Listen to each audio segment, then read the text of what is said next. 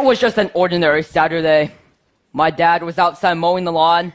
My mom was upstairs folding laundry. My sister was in her room doing homework. And I was in the basement playing video games. And as I came upstairs to get something to drink, I looked out the window and realized that there was something that I was supposed to be doing. And this is what I saw. No, this wasn't my family's dinner on fire. This was my science project. Flames were pouring out, smoke was in the air, and it looked like our wooden deck was about to catch fire. I immediately started yelling. My mom was freaking out. My dad ran around to put out the fire. And of course, my sister started recording a Snapchat video. This was just the beginning of my team's science project. My team is composed of me and 3 other students who are here in the audience today. We competed in First LEGO League, which is an international LEGO robotics competition for kids. And in addition to a robotics game, we also worked on a separate science project. And this was the project that we were working on.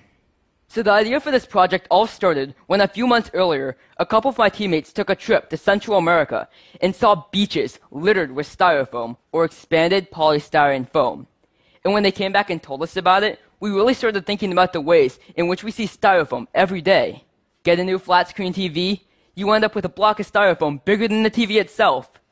Drink a cup of coffee, well, those styrofoam coffee cups are sure going to add up. And where do all these items go after their one-time use?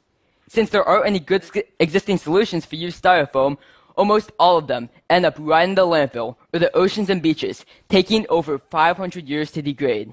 And in fact, every year, the US alone produces over 2 billion pounds of styrofoam, filling up a staggering 25% of landfills. So why do we have these ghost accumulations of styrofoam waste? Why can't we just recycle them like many plastics? Well, simply put, recycled polystyrene is too expensive and potentially contaminated, so there is very little market demand for styrofoam that has to be recycled. And as a result, styrofoam is considered a non-renewable material because it is neither feasible nor viable to recycle polystyrene. And in fact, many cities across the US have even passed ordinances that simply ban the production of many products containing polystyrene, which includes disposable utensils, packing peanuts, takeout containers, and even plastic beach toys, all products that are very useful in today's society. And now France has become the first country to completely ban all plastic utensils, cups, and plates. But what if we could keep using styrofoam and keep benefiting from its cheap, lightweight, insulating, and excellent packing ability while not having to suffer from the repercussions of having to dispose of it? What if we could turn it into something else that is actually useful? What if we could make the impossible possible?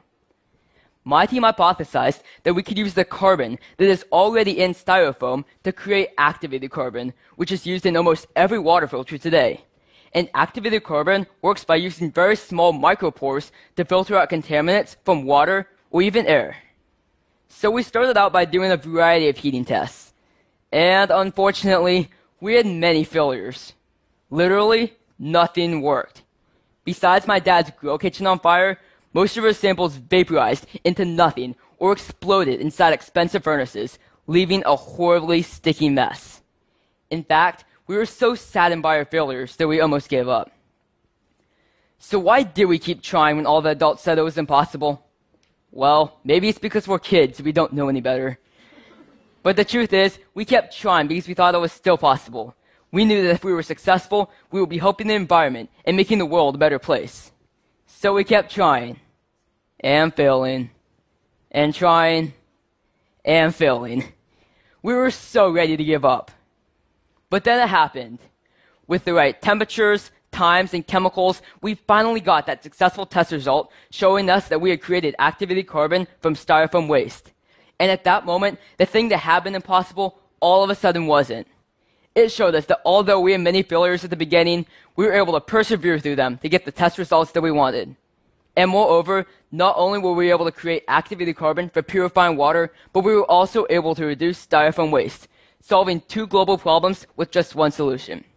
So from then on, we were inspired to take our project further, performing more tests to make it more effective and testing it in real-world situations. We then proceeded to receive funding from the NSTA's East Cyber Mission STEM in Action program, sponsored by the U.S. Army, as well as FIRST, Global Innovation Awards, sponsored by X Prize. And we were also honored with the Scientific American Innovator Award from Google Science Fair.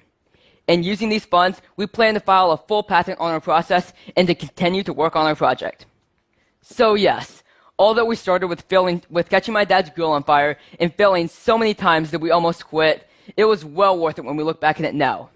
We took a problem that many people said was impossible, and we made it possible. And we persevered when it looked like nothing that we did would work. We learned that you can't have success without a little or a lot of failure. So in the future, don't be afraid if your grill goes up in flames, because you never know when your idea might just catch fire. Thank you.